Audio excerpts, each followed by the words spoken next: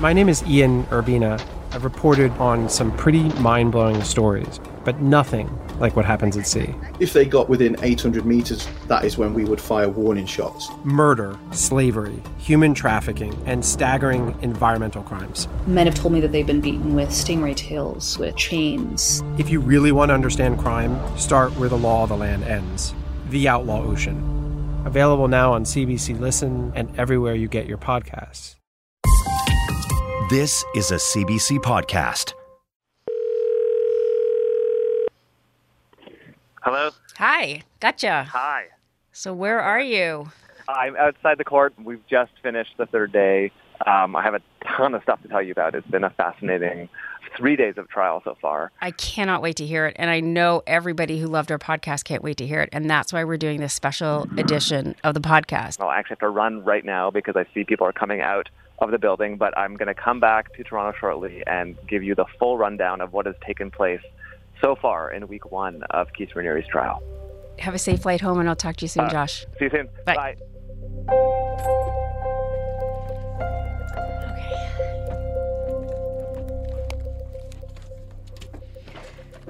Hello, Josh. Hello. Welcome back. Thank you. Should we get this started? Yes.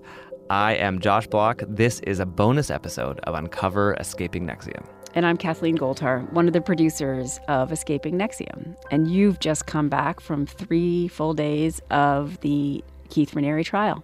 I have, and I want to tell you about it, but just before I do, just to remind listeners of how we got here. Initially, Keith Raniere was arrested with 5 other NXIVM leaders, 5 women who were part of his inner circle.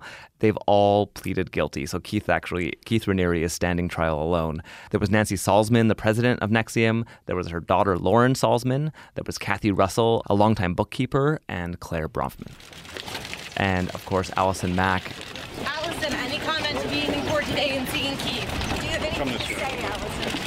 And do we know if we'll be hearing from any of these women as witnesses during the trial? We don't know yet. Any or all of them could testify at the trial, but it's to be seen. Okay, so you're back at the courthouse. You and I were there about 1.5 years ago when he was first charged and asking for bail. A lot has happened. I remember the anticipation of just getting to the courthouse and seeing Keith and all the excitement around that. What was it like this time? So there has been a lot of anticipation again heading into this trial. I got there at 7:30 in the morning. There was already a long lineup outside the courthouse. Many people wanting to get into that courtroom, not only media, but other people that have been affected by this case, by this story. I did get into the courtroom. And in there, sitting behind me, was Barbara Boucher, who you might remember as Keith's longstanding girlfriend, a member of NXIVM before she left in 2009. Anybody that knows me knows that I'm a tough girl. I'm assertive. I'm a dog and a bone.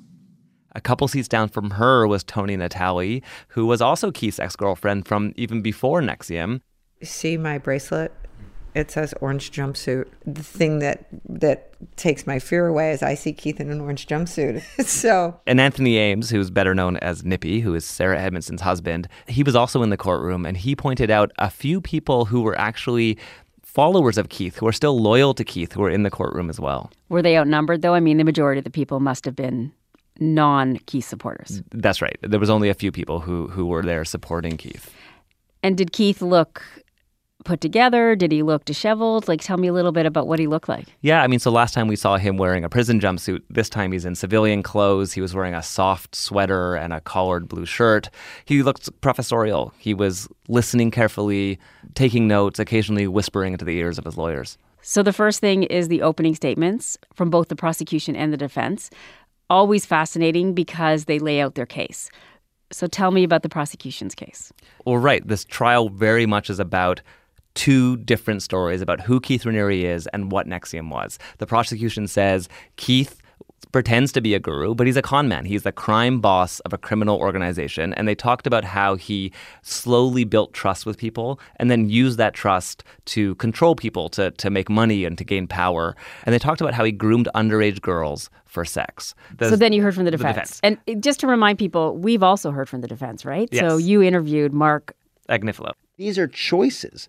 I open adult, knowing, voluntary choices that these people are making. And for the government to just sort of say, well, they're brainwashed. They're effectively brainwashed. That's really what the government's saying. How closely related was his defense or his opening statements to what you ended up talking to him about in the podcast? They were pretty similar. I mean, the main argument that Mark Agnifilo was making was he started off by saying Keith Raniere acted in good faith. He has spent his life. His record is that he's helped people. He is committed to helping people achieve their personal and professional goals. He also said that, similar to what he said in the podcast, look, the people that were part of NXIVM were adults, many of them well-educated and successful adults. And you have to look at that personal responsibility here. They entered this group eyes wide open. They knew what they were a part of. So the first witness, it was a young woman. Tell me about her. So the first witness was Sylvie. They just used her first name in this case. And she was a member of DOS, which is that secret women's group that was affiliated with NXIVM, the one that Sarah Edmondson was a part of as well. It's amazing, isn't it? Because really, up until this point, you and I have only ever heard from Sarah as a member of DOS. I know that Alison Mack has spoken to others about being a member of DOS, but really there aren't too many women coming forward and saying they were members of this group. So it's fascinating to hear her. Our window into this story and the inner workings of NXIVM and DOS has been very small, and this trial will blow that open in a lot of ways. So how did she end up on the stand against Keith? What happened? Well, so here's her story. Sylvie is from the UK. She's a competitive show jumper. When she's 18 years old, she meets Claire Bronfman, who was part of NXIVM at the time and also a competitive show jumper. She meets her at a competition in Europe. Claire invites her to come to the U.S. to train with her, and Sylvie agrees. It's an exciting opportunity. She moves to just outside Albany, where Claire lives, where NXIVM is headquartered, and she very quickly becomes part of the NXIVM world. She starts taking NXIVM courses, and she gets very, very deep into it. This is back in 2003. So how did she go from being a NXIVM student with the courses to getting into DOS? So flash forward over 10 years, in 2015, she's approached by another woman in NXIVM named Monica Durant, and she's pitched on joining this group, which she's told is not affiliated with NXIVM. Keith Raniere is not involved with it. It's a women's-only group to take her personal training to the next level, very similar to the pitch that Sarah was given. And she said, in order for you to join, you have to hand over collateral. The collateral ends up being a letter that she writes to her parents, falsely confessing that she's a prostitute. The letter includes a naked picture of herself. And she becomes part of this world. She has to call Monica her master. She gets involved in readiness drills where she has to respond to text messages asking if she's ready within 1 minute. She is now a slave in DOS. And this is before Sarah becomes part of DOS. This is 2 years before Sarah became part of DOS, which means that it was interesting to discover that DOS had been around for a while before it all fell apart. And it's interesting to remember that Keith is not openly involved in DOS, that it's a woman who is asking Sylvie to join a woman's only group. And that was the story of DOS until now, that it had nothing to do with Keith. Yeah, well, interestingly, Keith's defense lawyer, in his opening statements, admits that Keith actually was at the head of DOS, so that he is now claiming that Keith actually created DOS, but the argument about why he created it is different. Now he's saying it was created to help women in their personal growth. So they're no longer making the claim that Keith is not part of it. And, interestingly, when the story about DOS originally broke, Keith posted a message on the website saying, I am not a part of this group. I am not a part of it. It's not affiliated with NXIVM. It was created by women who are part of the group, but it doesn't belong to the group. That story has obviously changed now. And it was a major point that Keith was not involved in DOS. Right. So this is a huge change in their messaging. Absolutely. So just going back to Sylvia's experience, very soon after joining, Monica tells her, you need to seduce Keith. And she sort of tries to stall for a bit. Monica prods her. She sends a message to Keith saying, you look really hot in your glasses. And Keith responds, that's not enough. And asks her to send a photo. She sends a photo of her face. He says, I want you to send something more vulnerable. And there's an exchange back and forth where she keeps sending more and more photos. He has her sending a topless photo. And then eventually she says, I basically sent him a photo without my face of just my vagina. And eventually she has a sexual encounter with him? She does. Eventually she is instructed to go to Keith's house to have a photo taken. Keith has her undressed. She lies down on a bed and Keith performs oral sex on her.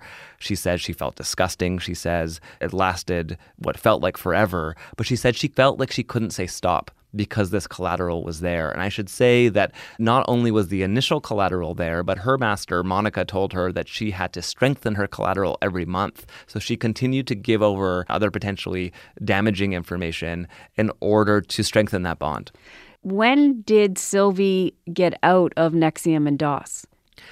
Interestingly, Sylvie stayed in NXIVM past the moment that Sarah and Nippy left, past the moment that the New York Times article came out.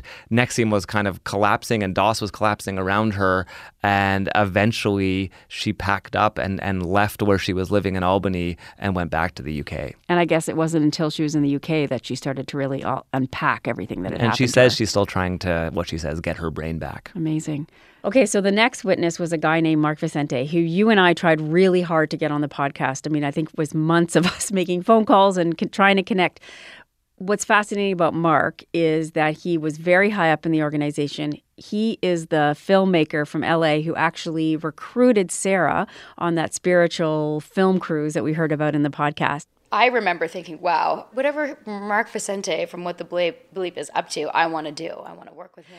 And then he leaves and actually helps get Sarah to leave. So there's a lot of similarities between the two of them. Now you finally get a chance to hear Mark Vicente's story. So what was most compelling? Tell me about Mark on the stand. Right. Well, it made a lot of sense that the prosecution brought him because he was so high up in the organization. He had moved to Albany. He was part of the inner circle of NXIVM. He sat on the executive board.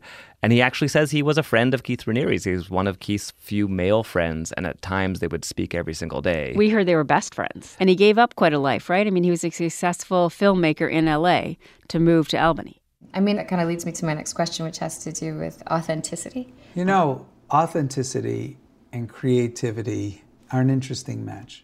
And he became the NXIVM cinematographer, the kind of resident cinematographer. A lot of those videos that we see of Keith in conversation with other people, like in Keith in conversation with Allison Mack, was shot by Mark Vicente. Now, one might say if you believe that there's an essential creativity that's within the fabric of the universe or a type of micro-uncertainty. So Mark Vicente, he's on the stand. He tells you a lot about how NXIVM works, but he also gets emotional.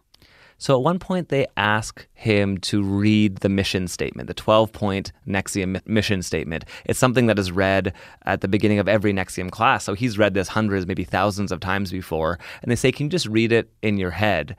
And he sits there and reads it, and the courtroom falls silent for about a minute. And then he suddenly just breaks down crying. And he says, it's a fraud. It's a lie. All this, and it's only been 3 days of testimony. There's 6 more weeks expected. It's going to be fascinating to hear what else comes out of this. But I'm also really curious to know what Sarah thinks about all this. Yeah, well, we're going to talk to her right now. She's entering our Vancouver studio. Hello, hello. Hi, can you hear me? Hi, Josh. Hi. We're just getting set here. Okay. Whoa. I just spilled my coffee, Josh. Oh, no. Josh, you realize this is the only interview that I'm doing. I'm very honored. So, okay, so you're in New York. I'm actually back in Toronto. Cool. And yeah, the first 3 days of the trial, I want to tell you about it. I've just been debriefing. Kathleen and I have had conversation. I mean, before we get there, how's it being a new mom again? It's like amazing and crazy and healing. Very, very healing for me to be a new mom right now. It's like such a great way to, it's not why I became pregnant, but aside, you know, little silver lining and bonus is that I just get to be present and stare into the eyes of a beautiful new soul. And that's just a great way to put everything in the past. So you're not in Brooklyn. You haven't been at the trial, but Nippy, your husband, is. Mm-hmm. Tell me a little bit about those conversations. What are they like? What's he reporting back to you about what's going on right now? Well, he can't talk to me while he's in the courtroom because you can't have cell phones. But when he gets out, he calls me and gives me the lowdown. And, of course, I always want more information that he's willing to give. He's like, yeah, it was intense. I'm like, intense how? Like, did he look at Keith? Did he look at you? What was it like? And he did tell me yesterday he gave Keith a good 3-count stare. Was Keith looking back? Yep. Yeah, they looked at each other. I wonder what that's like for Keith to see these people that used to adore him or worship him or, you know, uphold him, and now they're just like staring at him like he's a piece of scum that he is, in my opinion. from you in terms of what Nippy's been reporting. What has there been anything that's particularly shocking or surprising? Well, there's definitely been surprises almost every day, because when the investigation went underway, we were asked to not speak with each other, the people who'd left. So for me, reading Sylvie's testimony and Nippy reporting back, I mean, this is somebody that, she's the last person I would have thought to be in DOS. How come? She's just very sweet, and not that sweet people can't be in DOS. It's just I wouldn't have put her in that group in my mind. And now that I know, it makes sense. And I always thought her running was extreme and her weight was extreme, and assumed that there was something going on there. But the things that I heard that Keith did to her was really hard for me to hear with her. Like, it made my heart just break for her, because she's just seems very innocent to me. I'm really glad to hear that she didn't get branded, and that us leaving when we did somehow may have helped her not go through with that. Well, and it was interesting for me to hear the ways that her story intersected, the moments that it intersected with your story, because I know your story so much better. And she said, that there was a branding ceremony scheduled, and I know you have talked about how you had heard other women were about to be branded right at the time that you were leaving, and you were frantically calling people to warn them not to do it. And this is the first time I've heard the experience on the other end of that she said she was at this coaches summit, she was about to get branded, she heard that Sarah and Nippy were going to leave the group, and the branding ceremony doesn't happen. That's makes me so happy, Josh. I can't even tell you. Like, I don't know how many other sessions were stopped. One of the arguments that the defense, that Mark Agnifilo, Keith Raniere's lawyer, has laid out in his opening arguments was to say, look, we're hearing from the prosecution these stories about coercion and manipulation, but these are adults, successful adults, well-educated adults that are part of this group, and the relationships between these women and Keith are consensual. What's your response to that? It's tricky, because I don't think somebody walking in and just hearing about all of these people and all the players and the relationships and the nuances of this community can be understood very easily. And it's going to be hard for the prosecution to get those things across to the jury. And when I hear Agnifilo say things like that, and his whole opening statement in general, I found brilliant and yet infuriating, because I could hear Keith's coaching in the background. With his words. With what specifically? Well, specifically things like weaving in Winston Churchill and To Kill a Mockingbird. So just to explain those two, because his lawyer is a great performer and a great orator, and so those two moments he quoted from To Kill a Mockingbird and said, in order to understand this story, you have to crawl inside the skin of my defendant, of Keith Raniere. You have to see this story through his eyes in order to understand what his behavior is. So that was the To Kill a Mockingbird quote. At the end of it was the Winston Churchill part of it, which was he compared the situation he was in to the Battle of Dunkirk, where the British were retreating, and he very dramatically said, "This is my island, I am defending, and I will, to my last breath, defend Keith Raniere and his good faith and the way he acted with good intent." And so, it was a powerful performance. I'm sure he's a very, very good actor, and I know he's got a job to do, and I commend him for that. And I hope he wins an Emmy. However, I'm laughing partly because I think it is ridiculous, and also it's offensive all at the same time, that he would bring those people in and somehow link him to those people. And that's something that Keith did a lot. He would reference great leaders and put himself in a very subtle, faux humble way on the same level as those leaders. And specifically to answer your question about the relationships, these relationships were consensual. Maybe, or really, did any of these women, any of them, sign up to move to Albany to put their dreams of acting or show jumping or hockey or whatever their dreams were, put them aside to become one of Keith's harem members, where they could only sleep with him and nobody else, which, by the way, was shocking in the opening statement. He admitted to that. Right. That was the rule. Those are the rules. When you're with Keith, those are the rules. You can't be with anyone else. You can only be with him. No, first of all, the rule is ridiculous. Like, let's talk about that for a second. You know, the way that he's dismissing and normalizing things that are just not acceptable. That's what got me upset.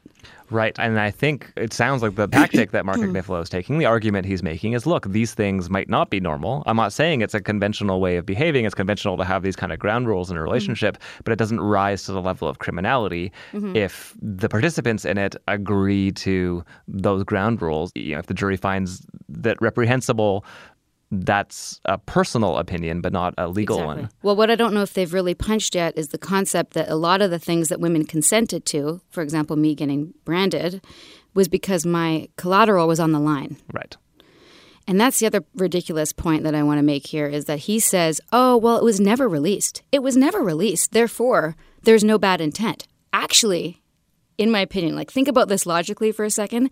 If they were never planning on releasing it, then Keith just wants to hold on to these pictures. Right. And then I think maybe the other question about that argument is, does the intent to release them or not matter? So could you make the same argument about holding a gun to someone's head and say, I never intended to shoot them? Yeah. I think our legal system would still find it a legal problem if you were to threaten someone in that way. But Exactly. We'll have to see how he trots out their argument and what the full argument he's going to make is. I want to ask you, because the last time I spoke to you on the podcast, it was at a point when 6 of the NXIVM leaders had been arrested. We were waiting to see what happens. They were all heading towards a trial. But since then, 5 of those 6, all the 5 women that were arrested, have pleaded guilty. And I wanted to ask you, what did those guilty pleas mean to you? You know, a couple things. I think one, hearing Lauren's reading, I guess I should say, her plea, was a great sense of closure for me at the time. I'd just given birth. I found out that basically she was admitting that she lied to me and that she took things from me under the premise of the false assumption that I had this was a women's group when she knew full well that Keith was the leader. And, you know, this has been 2 years of me saying, hey, world, I'm standing up for this. This is not okay. This is what happened. And while most of society around me is very supportive, it's still important for me that my connection to this community, especially through Lauren, and that everyone around her has been saying the opposite, that Sarah's the liar, Sarah had a tantrum, Sarah made it up, blah, blah, blah, blah. That's been really hard for me, that all these friends of mine that still exist inside the community think that of me. As much as I can say, I don't care what people think. We still do. I still do. And I want to be known for who I actually really am. And to have these lies spread about me has been countered now by Lauren saying, actually, I'm the one that did the bad thing. I lied to Sarah. I brought her in, and I'm sorry. So even though I haven't talked to her and she hasn't said sorry to me personally, this is probably the closest I'm going to get ever. I mean, who knows? Maybe we'll talk one day. But yeah, it was very meaningful to read that. But like I said, I'm not there. I can't hear her tone. I don't know how much she actually means or if she really gets it. I don't know if she's like woken up and understands that she's been in a cult and she got duped. I hope she has. I hope all of them have. I really hope that spending a year away from Keith in their ear telling them what to do and head fucking them and with, food and sleep, and being away from all that control has allowed them to heal and take a step back and recognize that what they were doing was definitely not good. But my sense, just intuitively and from what I read, is that Lauren is sorry. I don't know about the others. Definitely not Claire. I do not think Claire is apologetic or sincere in any way. And if she had her way, I would be in jail right now. I think she thinks that she's doing the right thing to protect Keith. Knowing your experience in the group and what you've talked about, how you felt manipulated and indoctrinated in the group, do you feel like they were all caught up in that same way? I don't think anyone signed up to be part of a harem or to be a henchman or henchwoman for Keith. I don't think any one of us would have imagined this for our 20s and 30s. But they crossed the line when they started to do criminal acts. So I'm not going to answer that directly. Right. Do you feel sorry for them? Yeah, I do. I don't want anyone to be hurting. I mean, I can't imagine any friend of mine that I cared about going to jail. Like, that's awful. But I also think that they need to be held accountable for their actions. I don't know why I'm crying. That's a really awful thing, what Keith did to so many people. And the fact that he ruined their lives and they've ruined their own lives with these choices. And I'm just it's such a weird mixture of emotions. It's not clearly one thing. Right. I feel vindicated. I feel sad for them. I feel sad for their families. Like Lauren's grandparents, so sweet. Or Allison's parents, who I became quite close with her mom. That they're dealing with this. Like, how horrendous to watch your daughter and find out that your daughter has been with this disgusting man. That must be awful. So I feel really sad for everybody involved. And at the same time, I'm glad that they are feeling and experiencing the effects of their actions. It's not okay to treat people like that. It's not okay to lie to them. I'm Samantha Cole, host of the new season of Understood, the Pornhub Empire. Over the course of 4 episodes, I'll tell you how a horny YouTube knockoff in Canada came to dominate the porn world, only to shatter their cheeky reputation in a massive scandal. The Pornhub Empire is a new season of Understood from the CBC. Find it wherever you get your podcasts.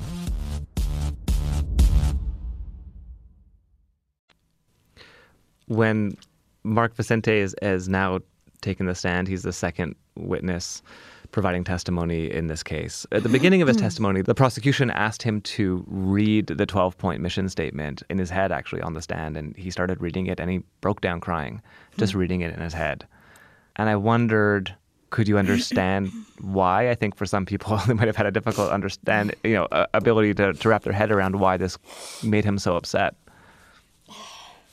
Well, I haven't talked to him about it because I'm not allowed to speak. But, I mean, I've had moments like that when I'm just like, oh my, it's like an embarrassment and a level of shame that I've never experienced at any other point in my life.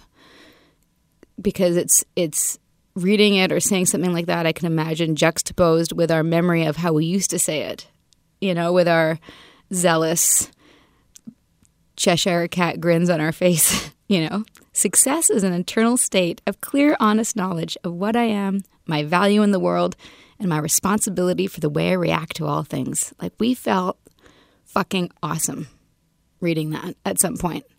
Like, this was our mission statement. This was our credo. It made sense in the construct of what we believed we were doing. And then when you step back and have the ahas and epiphanies and awarenesses that Mark and I and so many of us have had, which is we've removed the base assumption underneath our whole belief system that Keith is not a genius. He's not this incredible, intelligent, noble humanitarian man that's changing the world. And in fact, the opposite. It crumbles everything, including the mission statement. And now the mission statement is word salad. It's total hogwash. It doesn't make any sense. It's manipulative, talking about keeping all the money, making as much money as possible within our success plan. And what is the line? I've tried to block this out, Josh. But you've I read pledge it. to ethically control as much of the money, wealth, and resources of the world as possible within my success plan. The ethical control of these things, blah, blah, blah, blah, blah. Basically saying, like, we're going to try to make as much money as we can and keep it within the community so that it's controlled ethically. That's Right. the summary. And Right. it's like, that's only one of the 12 points. That in and of itself is hugely embarrassing. So I imagine that saying these things, knowing that we were duped and we were out there doing intensives in Hollywood with A-list stars, reading this bullshit mission statement with like full vigor, and then now knowing that what it was based on, it's horrifically embarrassing and shameful, and I can only imagine that's what he's feeling, but I'm not there. One of the things we realized as sitting in that courtroom and seeing the bankers' boxes or legal boxes full of documents and realizing just how exhaustive and how many resources have been poured into this investigation.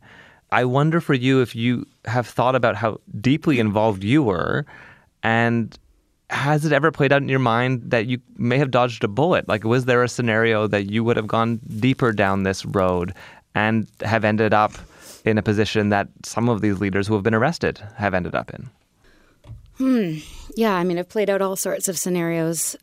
I think that I definitely dodged a bullet, and getting branded as horrific as it was, and I think it's something I'll be dealing with for the rest of my life in some ways. The trauma of that and the decision and, getting myself out of NXIVM. But it also woke me up to what was going on.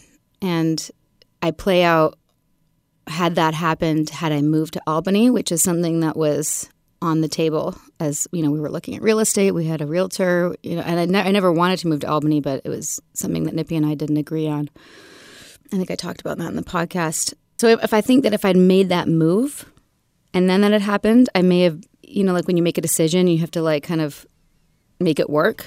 Mm-hmm. Maybe that would have been a different path for me. But I think ultimately, like we talked about in the podcast, I never really was all in. Like, you may have seen me all in being a leader and running a center in Vancouver, but really being all in NXIVM was moving to Albany. Right. And giving everything up. Letting go of your attachment to materialism, as they called it. And I just wasn't willing to do it. I guess I was just too attached to my materialism. But it was close, as you say. I mean, you were at a point where that was a conversation that was there. I mean, if you wanted to do it, I think I was dragging my feet. You were dragging your feet. So it wasn't a route that was completely inconceivable. It was just one that you didn't love the idea of. I didn't love the idea of, but also I think Keith did try, in retrospect, his different ways to get to me, and I don't think I would have ever let that happen. And that's, I think, ultimately how you get in his inner circle. Like, all the inner circle, we're all with him sexually, it appears. Until he has that kind of control over you, he doesn't really have control over you. We're getting close to 2 years since you left. Mm-hmm. Very close. Oh my God, yeah. I need to have a party. Coming out party. Getting out party, not coming out party. Both. Yes. Do you feel, we started talking, I guess, a month after you left. It's, so that's almost 2 years ago that we started having a conversation, and you started to reflect on your experience inside the group. And I wonder, 2 years later, has your thinking about your time in NXIVM evolved since we last spoke in the podcast? How's my thinking about it? I mean, I think that I'm less... I think I've done so much therapy and work on myself, and trying to, even speaking out about it with you in the podcast and the other press, has allowed me to kind of get out in front of the shame and regret and all that stuff. And now I'm more like, okay, this is this chunk of my life. I can't go back and change it. What did I learn? How can I bring that into the rest of my life and help other people not make the same mistakes I have? Like, I basically was trying to be more positive, or I am more positive about it. Like I said, it's still a pretty deep wound. The wound of betrayal is something that I think takes a long time to heal. Well, you've talked in the past about potentially continuing to help people who have gone through these kinds of experiences. Is that something that you can imagine doing? Yeah, absolutely. Once I'm out of the diaper craziness, I'm going to reevaluate. One option for me would be to get a degree in maybe psychology, or become a psychotherapist, and with a specialization in cultic studies, and helping people get out. Looking again just at the near future, as this trial unfolds in the next 6 weeks or so, what are you going to be looking for? What are you most curious about in the coming weeks? I'm curious to see who the witnesses are, and to see how the prosecution is able to show the jury the nuances of cults and how they work and how they get people. Does this trial, is it a milestone for you? Do you see sort of the end of this trial marking an end of an era for you? I guess it depends on what I decide to do moving forward. It's definitely a huge sense of closure and relief that he's being held accountable. And there's just so many moments that keep flashing back from my time in NXIVM, like Keith doing forums about, Nelson Mandela being in prison and like how you're still able to build character and like have a sense of happiness even if you're imprisoned, and character's only character when it's tested. And now he's living all that, and the sweet poetic justice of that is ironic and also kind of humorous for me. But I forgot your question, Josh. What did you ask me? Sorry, I had this vision of Keith and Nelson Mandela. You loved your analogy too much. Yes, yeah, I did. I got caught up in it. No, I was asking exactly that question about whether there's a sense of closure with this. Yeah, with closure. This trial. Yeah, there's definitely a sense of closure. I have a feeling it's not going to be closed anytime soon. I think this might go on for longer than people think. So it's not closed right now, but it's coming to a head. And the fact that has been in jail and that he is in court right now is a great sense of relief for me. Well, thank you so much for allowing us to be the only interview that you do during this trial. Thank you for doing what you're doing. Before you go, I want to tell you 3 small interesting things that I heard in the trial. The black sash. How do you earn a black sash? I have no idea. I've never been told. You have to invent something that changes humanity.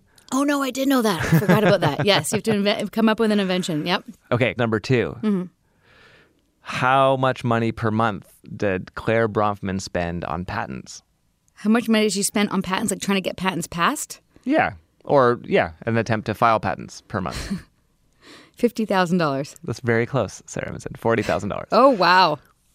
That's amazing. What? $40,000 a month. What did, according to Mark Vicente, what did Keith Raniere, what was he able to change with just his mind? A light bulb.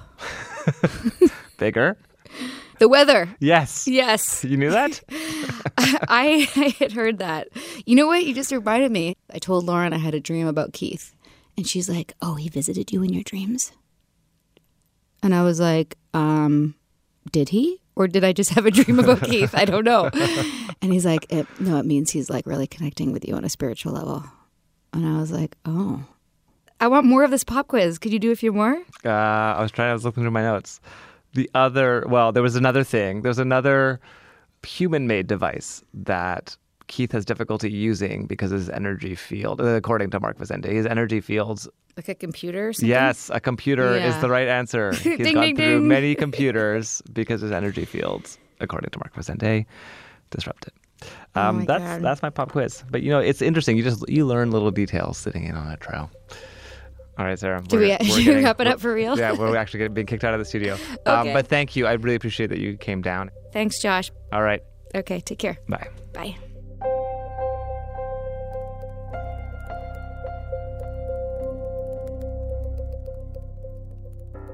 That is it for the bonus episode of Uncover Escaping NXIVM. If you haven't listened to the full series, you can find it wherever you get your podcasts. Stay tuned for further updates. I'm Josh Block. Thanks for listening.